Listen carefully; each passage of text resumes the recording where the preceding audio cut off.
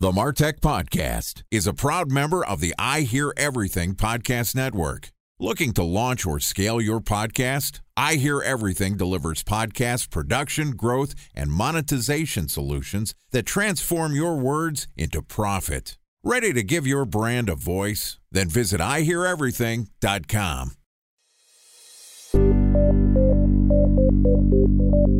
From advertising to software as a service to data. Across all of our programs and clients, we've seen a 55 to 65% open rate. Getting brands authentically integrated into content performs better than TV advertising. Typical lifespan of an article is about 24 to 36 hours. If we're reaching out to the right person with the right message and a clear call to action, then it's just a matter of timing. Welcome to the MarTech Podcast, a Ben J. Schaap LLC production. In this podcast, you'll hear the stories of world-class marketers that use technology to drive business results and achieve career success. We'll unearth the real-world experiences of some of the brightest minds in the marketing and technology space so you can learn the tools, tips, and tricks they've learned along the way. Now here's the host of the MarTech Podcast, Benjamin Shapiro. Welcome back to Influencer Week on the MarTech Podcast. This week, we're going to do a deep dive into one of the most impactful and cost-effective ways to drive growth, influencer outreach. Each day this week, we're going to publish an episode that covers how you can target, reach, create, and market influencer-related content. Joining us for Influencer Week is Dmitry Dragilev, who's the founder of JustReachOut.io. JustReachOut is a SaaS tool used by more than 4,000 businesses, including Airbnb, HubSpot, Lead Pages, even Nickelodeon, and it helps you pitch relevant bloggers, influencers, and journalists to get exposure through press coverage without the help of a PR firm. Outside of his work on JustReachOut, Dmitry also runs the PR That Converts coaching program, which has helped over 500 entrepreneurs get publicity and go from hundreds to thousands of visitors in just a few months. Dmitry has a wealth of information related to influencer outreach and public relations, and we're super excited to have him here as our guest. So far this week on Influencer Week, we've covered how to create your influencer targeting list and how to build relationships with influencers. And today, we're going to talk about building marketable assets with influencers. Here's the third installment of Influencer Week with Dmitry Dragilev from JustReachOut.io. Dmitry, welcome back to the MarTech Podcast. Thank you, sir. We've reached the halfway point of Influencer Week, so I appreciate you sticking with us. As I mentioned in our intro, so far we talked about building your target influencer list, building a relationship with the people that you're doing outreach to. Once you actually have a relationship built with a journalist, with an influencer, what's the strategy for making sure that you build content that's compelling to both your and their audience?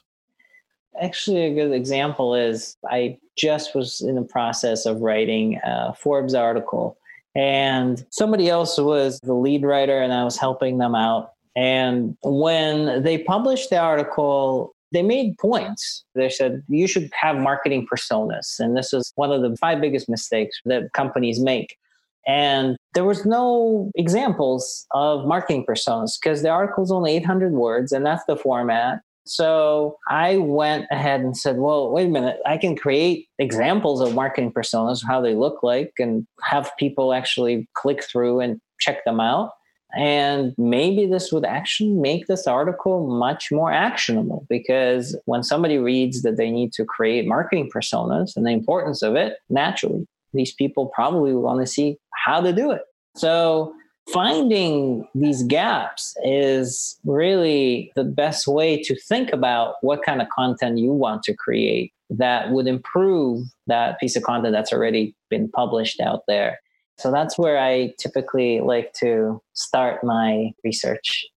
So you mentioned a couple different things there that you, are working with the journalist to write the article. And a lot of the times, I don't get the sense that a lot of journalists really want to work with their subject. They want to write the article and publish it and have the freedom to say whatever they want and not be corrected.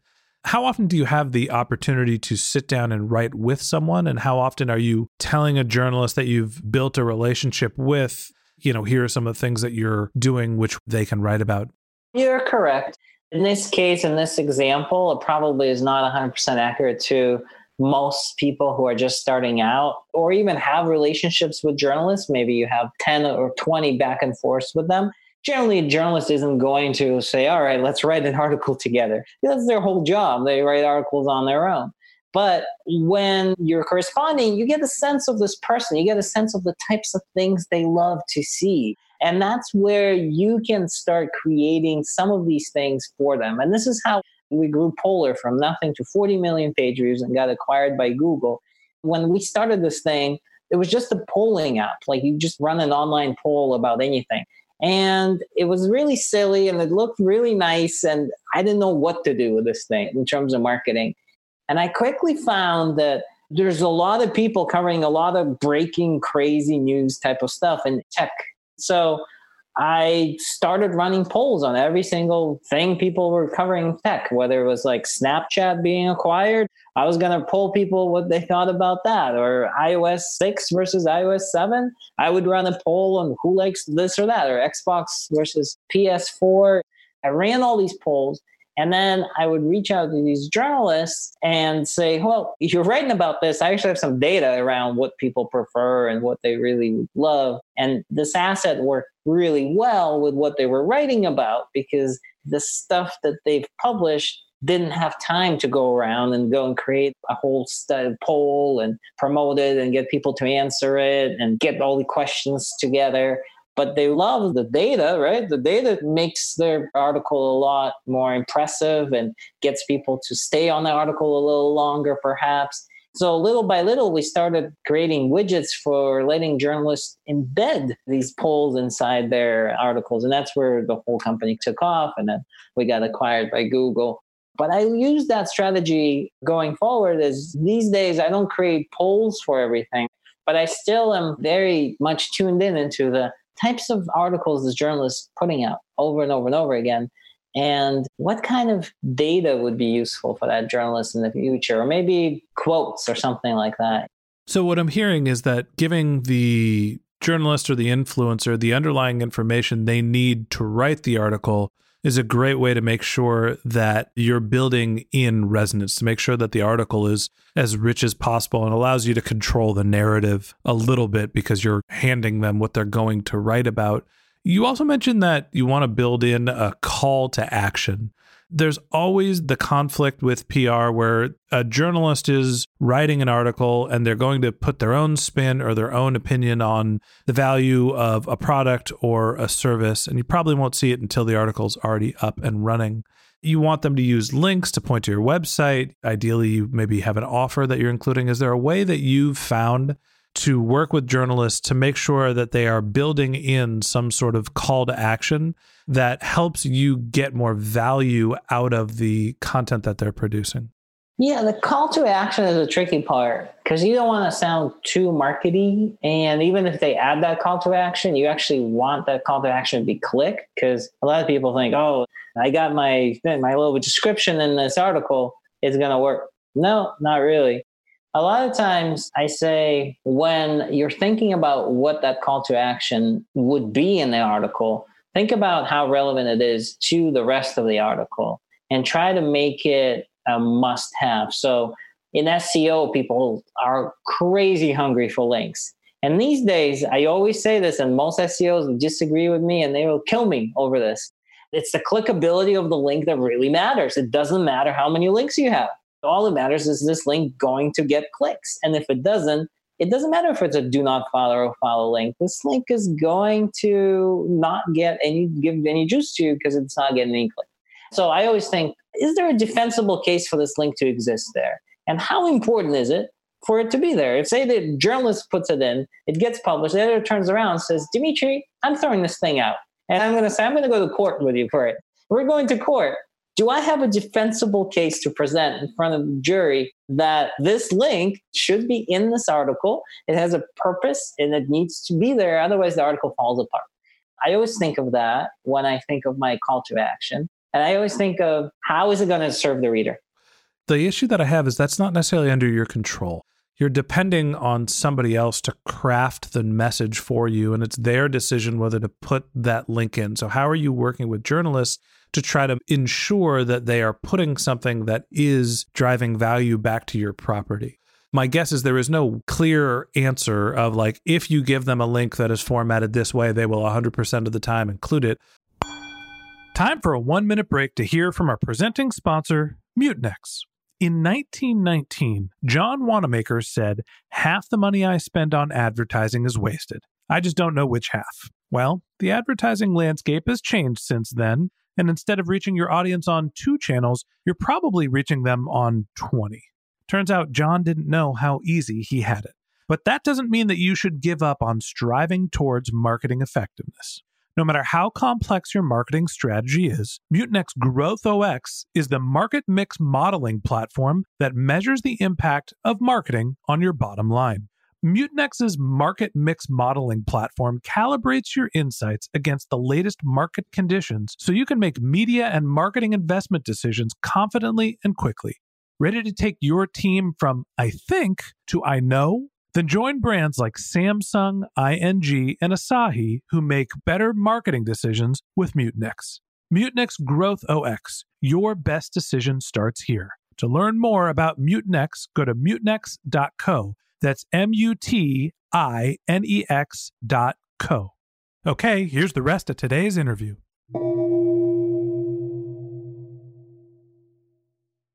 A special thanks to our presenting sponsor, Mutinex. Ready to take your team from I think to I know? Then join brands like Samsung, ING, and Asahi who make better marketing decisions with Mutinex. Mutinex Growth OX, the marketing mix modeling platform that makes measuring ROI fast, easy, and cost-effective. Request a demo at mutinex.co. That's MUTINEX.co. What are the ways that you've incented or tried to nudge journalists to include links or offers or just drive value to your site? So, I guess write a whole lot. I don't actually try and get journalists to write what I want. I guess write myself, and I add the links in wherever I want, however I want, and so I have full control over it. And all I do is I work to get a guest spot somewhere, or I write as the journalists themselves. After a while, I have these relationships where I just write under their profile. That's how I was able to publish over 1,400 articles in the last 9 years with my 8 writers that write with me. That's exactly it. I guest write, so I have full control. You lose control as to where they place the link if they're writing the article. In terms of hinting, I usually provide descriptions, basically do the job for them. I'll write 4 paragraphs or 3 paragraphs for them and just send that whole thing in to them. When I respond to Haro, for example, or those press opportunities on JustReachOut, I'll go and just write the whole thing, like the intro before my answer, the intro after the answer to the query. I'll write the whole thing for them. And I just hope and pray that whatever I write is in the same context as what they've written. So it gets included in the article exactly the same. But honestly, you don't have any control over it at all.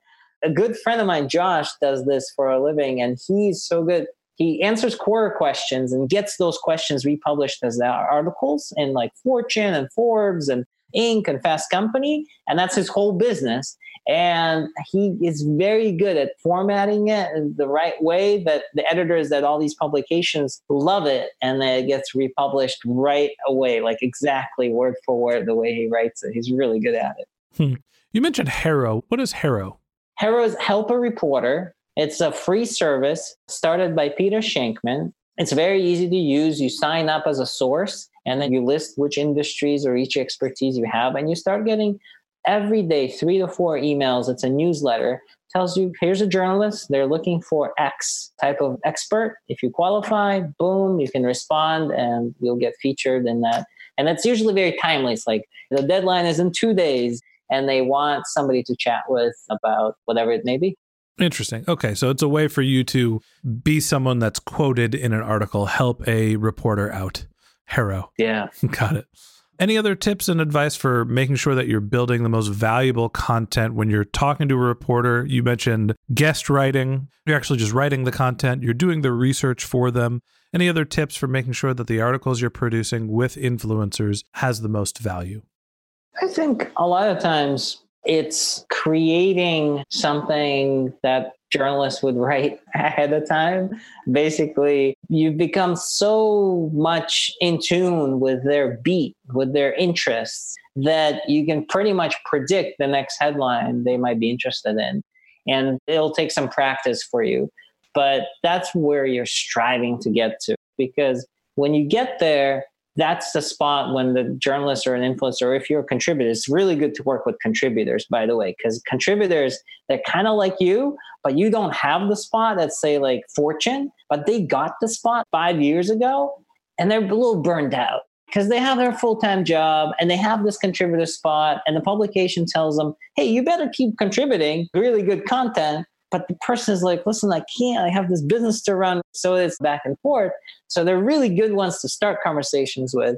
So what I was saying is it's really good to create a relationship where you get a person's topics so well that you can email a contributor and say, hey, listen, you haven't published for 3 months. And I see that you've been publishing around this and that. I have an outline for this article I've been dying to write, and this is what it is. You mind if I just write it and send it your way? I don't really care if it gets published under your name. I just haven't seen anything from you in a while. And that kind of thing might be a good strategy if you build up a relationship there. So reaching out not just to the journalists that are full-time journalists, but contributors specifically where they have other jobs other than writing is another good hack to try to get your articles published and be able to control the narrative. Yeah, or find out how the submission process works. So get an intro to the editor. Those are the people that will know exactly who the editor is, their email address, their contact info. You want to write for Entrepreneur Mag? Start hitting up all the contributors because all the contributors have a direct access to that editor who controls guest contributions. Interesting. Okay. I think that's great advice. And that wraps up this episode of the MarTech podcast. Thanks to Dmitry Dragilev from JustReachOut.io for joining us. If you'd like more of Dmitry's tips to building a great influencer strategy, we're going to publish an episode every day this week. So hit the subscribe button in your podcast app and check back with us tomorrow morning when we'll be discussing how you can market your influencer content. If you can't wait until our next episode and you'd like to learn more about Dmitry and his business, you can go to JustReachOut.io or you can click the link in our show notes to his bio. If you're a subscriber to the MarTech podcast, thank you for being a member of our community. If you have questions, if you have comments, if you'd like to be a guest on the show, click the link in our show notes, which goes to a Contact Us page, or you can reach out on Twitter or on LinkedIn. Company handle is Ben J. Shap, LLC, and my personal handle is Ben J. Shap. That's BenJShap. If you haven't subscribed yet and you want a weekly stream of marketing and technology knowledge in your podcast feed, in addition to the rest of Influencer Week, we've got some great episodes lined up over the next few weeks. So hit the subscribe button in your podcast app and we'll be back in your feed tomorrow morning. Okay, that's it for today. But until next time, my advice is to just focus on keeping your customers happy.